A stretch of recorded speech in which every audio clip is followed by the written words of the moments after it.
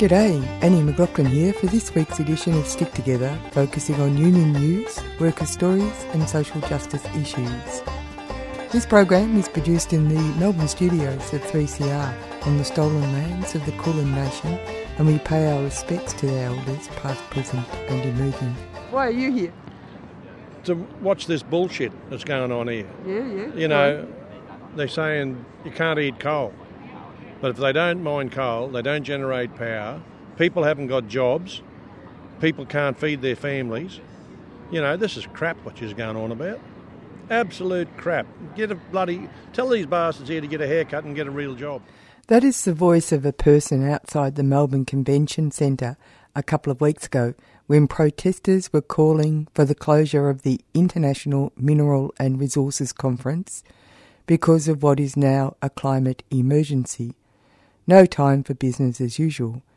This man could be seen as the voice of the past. The issue of jobs and climate change is the topic of a new report released jointly by the AMWU, the Australian Manufacturing Workers Union, the ETU, the Electrical Trades Union, the Gippsland Trades and Labour Council, the MUA, the Maritime Union of Australia, and the Victorian Trades Hall Council. The report is called Putting the Justice in, Just Transition. We were there. Our next speaker today is Will Tracy. He's the Deputy National Secretary of the Maritime Union of Australia.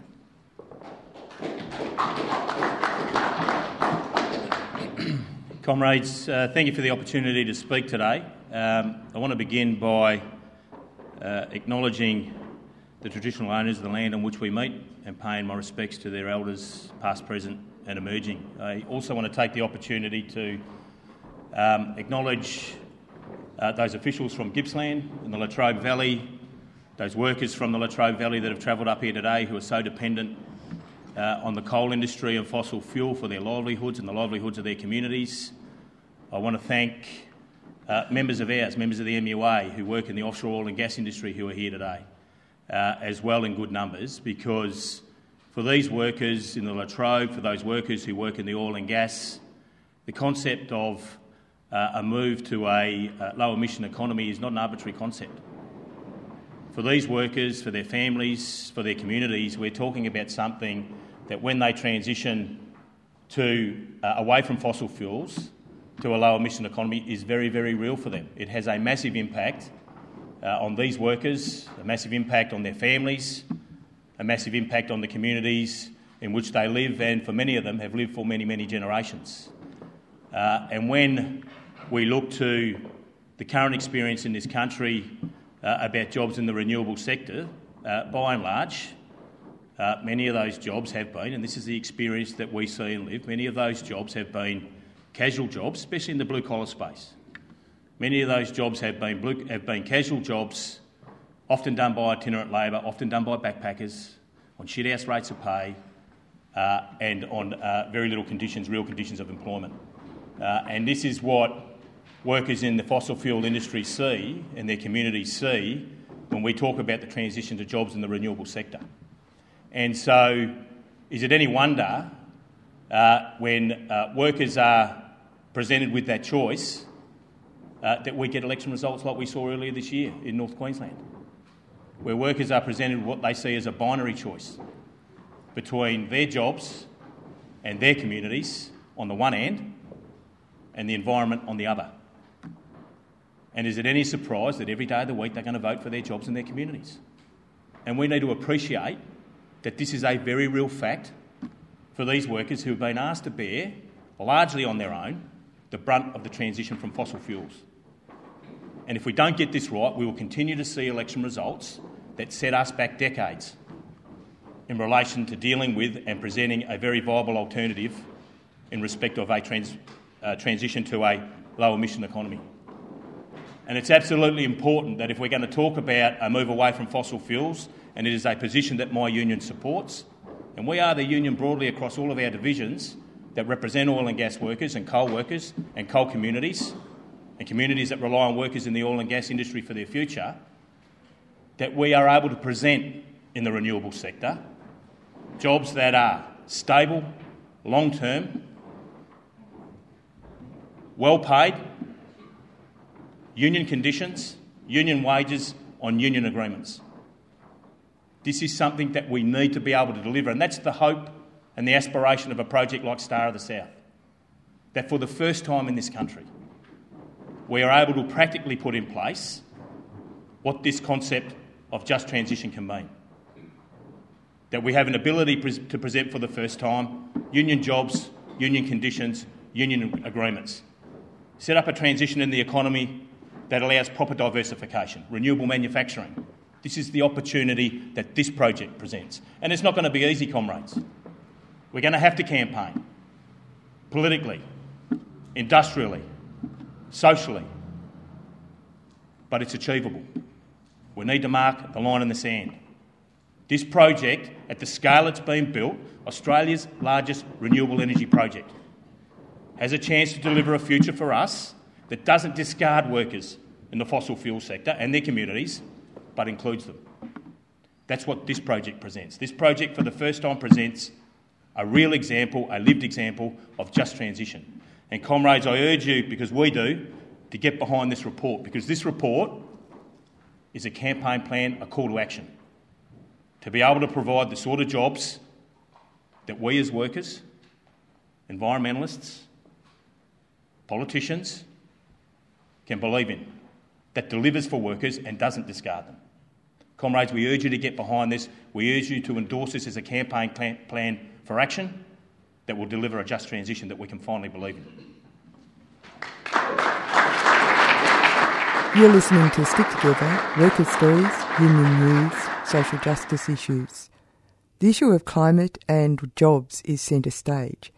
Despite the fear of workers and their families that they will lose their livelihoods, and the often distrust in future planning that doesn't really include the most needy at the table, a collective of unions, the AMWU, the Australian Manufacturing Workers Union, the ETU, the Electrical Trade Union, and the Maritime Union of Australia, the MUA, with the support of the Gippsland Trades and Labour Council and the Victorian Trades and Labour Council, have thrown their caps in the ring with the release of the report putting the justice in just transition.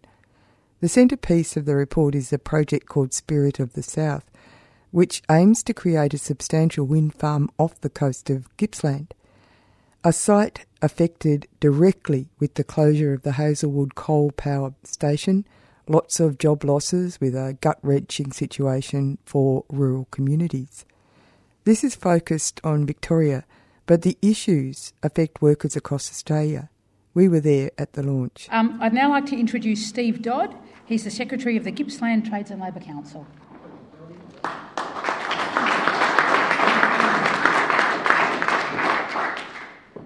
Thanks, Will. Just like to pay my respects to the traditional owners of the land before I start, and also acknowledge everybody who's here.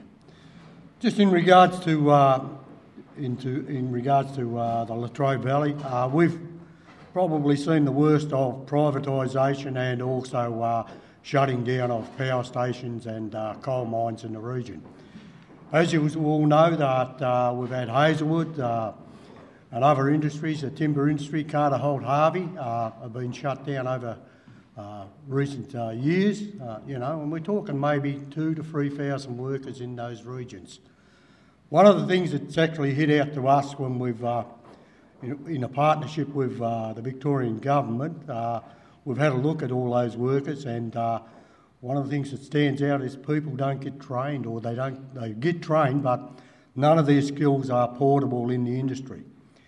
Currently, I think we've, over the last couple of years, we've trained over 2,000 workers to get industry cards and industry bits and pieces that actually put them on the front line to get a job. I think we're tracking at about 80% at this point in time in regards to workers in that region. So we're well aware that there's a lot of projects that have been built up.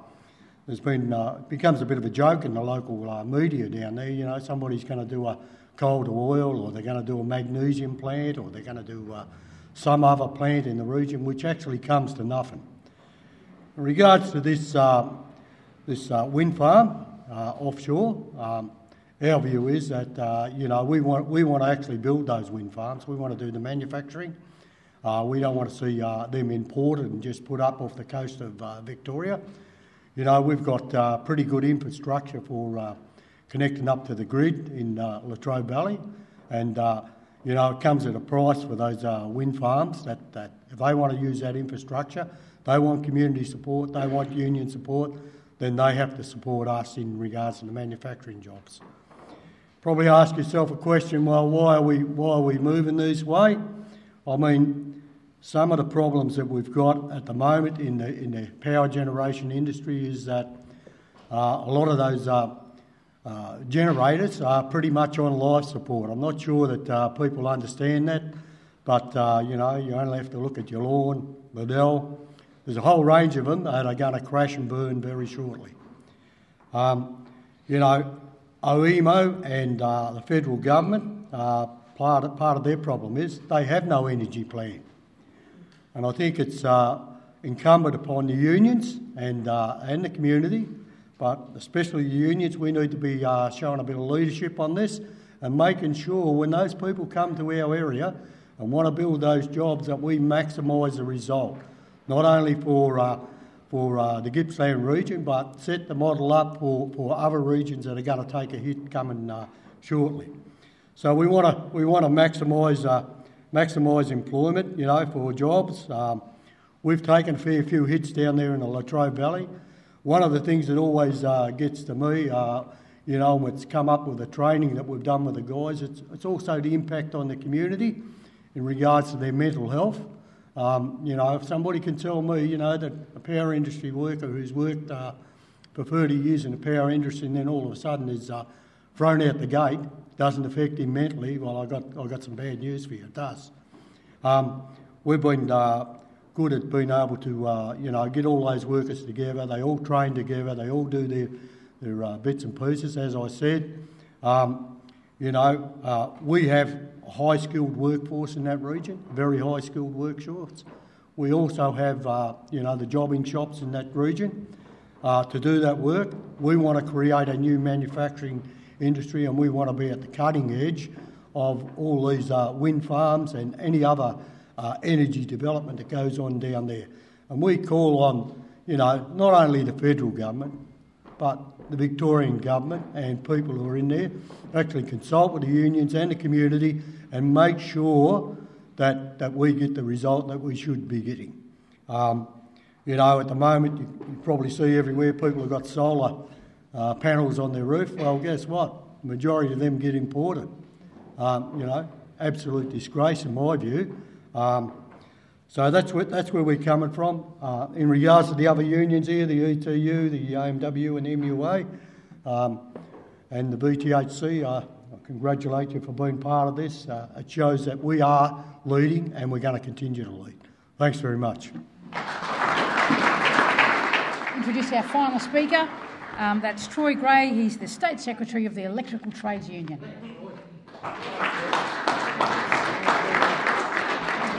All right, this is good. And it's the start of something very, very big. Give credit to the mighty MUA for taking the lead on that, but it's got to be done right. And if you have a look at the ETU, if I can indulge myself for a minute, we've been around May the 13th. We turned 117 years of age. We're one of Australia's oldest unions, and the beauty about the ETU is that we're a craft union. We're not a big industry union. We work in about 20 different industries in Victoria. So when the vehicle industry was started some 100 years ago in Victoria, the ETU, and many of the unions in the room were there. You name it, we've been there. And a typical ETU member, as well as being highly intelligent, they're highly skilled and they're adaptable. Again, we've worked in these industries for over 100 years. Right? And we understand, we're not Neanderthals, we understand technology changes and time changes, and our members, like all workers, are prepared to move with the times. But where they get a little bit frustrated, and you would have seen it perhaps in the vehicle industry, and you'll see it definitely in the coal industry, is that when we go to transition, there's no transition. It's not there. Politicians, and there's some good politicians, and everywhere I speak I give credit to the state government. This government is the best government that I've dealt with. Been around politics for 30 years. They're not perfect, but neither is the ETU. And the amount of work that they have ticked off from an infrastructure point of view is outstanding. But where we get a little frustrated is that when, an example is of the vehicle industry, when it's shutting down, that politicians jump in front of the camera and say that we're going to give millions and millions of dollars to training, and well, there's only so much training you can do if the jobs aren't there. And that's why we need just transition. And if you have a look at that, and the report that's been put together, this project, it ticks all the boxes. But we've got to do it right. There should be a just transition authority, and there's got to be a pact, right? Because if you get it right, this can be the footprint, this can be the framework for the next 3-4 generations. Got everything: climate change, environmental, local jobs, TAFEs going gangbusters, apprenticeships, good paid union jobs, if it's done right. If it's not done right, you know, and I'm sad to say there have been a couple of examples recently in Victoria. You'll have a look at the big solar farms that are out there, up around Mildura. We've done them over the last couple of years. And this is where, when I say we need to get it right, and this is where we need a just transition authority, and this pact between community, union and local jobs, and the government needs to be there. Now, these projects up around Mildura and these solar farms are massive. They get built in about 8 months. Good jobs, should be good jobs. They'll lead to some big multinationals, and this is what's going to happen unless the union movement does what it's done for 160 years in this place, is take the lead on it. If we don't take the lead on this and we don't get some controls and transition around it, you get what you get up in Mildura. Great project, renewable solar farm, tick, tick, tick, that gets everything. But then they hand it over to the multinationals, and in this case it was a company called RCR, and they've got no morals, RCR. They're a multinational company. They're all very similar. Instead of going down to Mildura and say, this is a great opportunity, this solar farm, we can get all the sons and daughters of farmers in the area can start their apprenticeships and become to be electricians, they didn't do that. And they went to the notorious labour hire firm called WorkPac. They're an international mob, and they brought in 170 French backpackers to do the solar farm. Now, I've got nothing against the French. Love the French. Love them. Love them. And if I was backpacking around Australia, and I was French, and offering them $35 an hour, and they're living out of their cars at the time and getting changed in the car park, and they didn't have a shower, and they didn't get any of the going rates. I mean, you're backpacking, who cares? You know, that's what you're getting 30. They're happy. But it was a missed opportunity, right?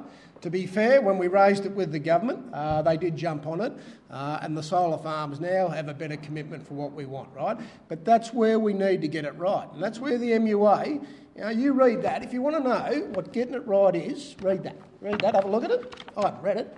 Only joking. No, it's good. It's what we want. It's just transition. And if we get it right this time round, as I say, we're set for the next 50 to 100 years, right? And we're not experimenting here, right? This has been done all over the world. Pension funds, workers' money getting put into these schemes, right? It is not some new age experiment, right? It's been done. Go over to Europe and Germany and have a look at the wind farms over there. Second to none, right? In fact, we're about 20 years behind the times, right? So this is what we talk about when we talk about just transition.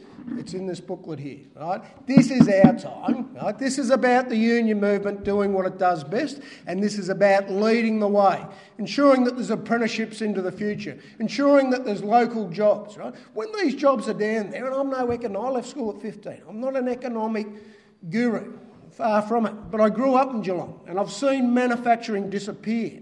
And everything that comes with that, right? When the social infrastructure collapses around that, you know, the ICE academics and everything that follows that, and the TAFEs getting hammered, and, you know, kids walking around the streets with nothing to do, the pubs are all empty. When I started in Geelong in the 80s, the pubs were full every night. Every night, I know, because I was there. Right? But we can get back to that. We can fill the pubs if we've got just transition. We can fill them. We can fill them again. This is what we need. Credit to the MUA for taking the lead on it. I endorse the report. I endorse the project. Let's get on with it and get it up. My name is Penny Howard. I'm the National Research Officer for the Maritime Union of Australia. And you're the one that's written this report. Can you give us an idea of what your brief was?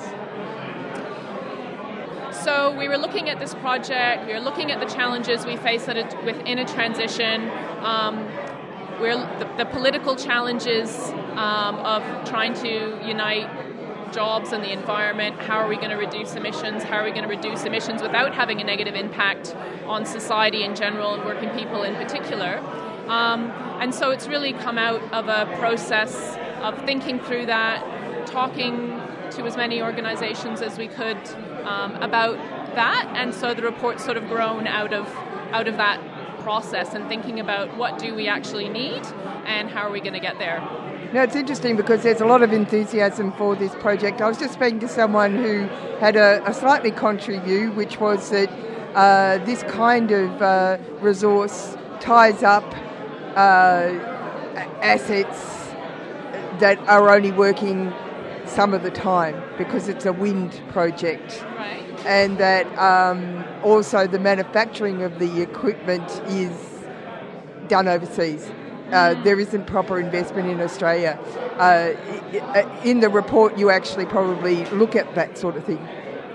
Yeah, so what we're saying, we don't know for sure exactly what this project is going to look like, but what we're trying to do in writing this report and launching this report is setting out our log of claims. What do we want this project to look like? What do we actually need this project to look like? And we recognize that that's not going to be handed to us on a platter by anyone, but we're going to actually have to build the campaign to get those results. And we're going to have to, that's going to be partly through union campaigning. It's going to have to be through broader political campaigning. We're going to need broader support from the environment movement, from the region, from other community organizations, and we're going to need support and investment from governments as well. So it's going to take all of those things to make happen. So we're not just saying, this is a great project. We're saying this is what we're going to need to do to make sure that this project delivers the results that we actually need.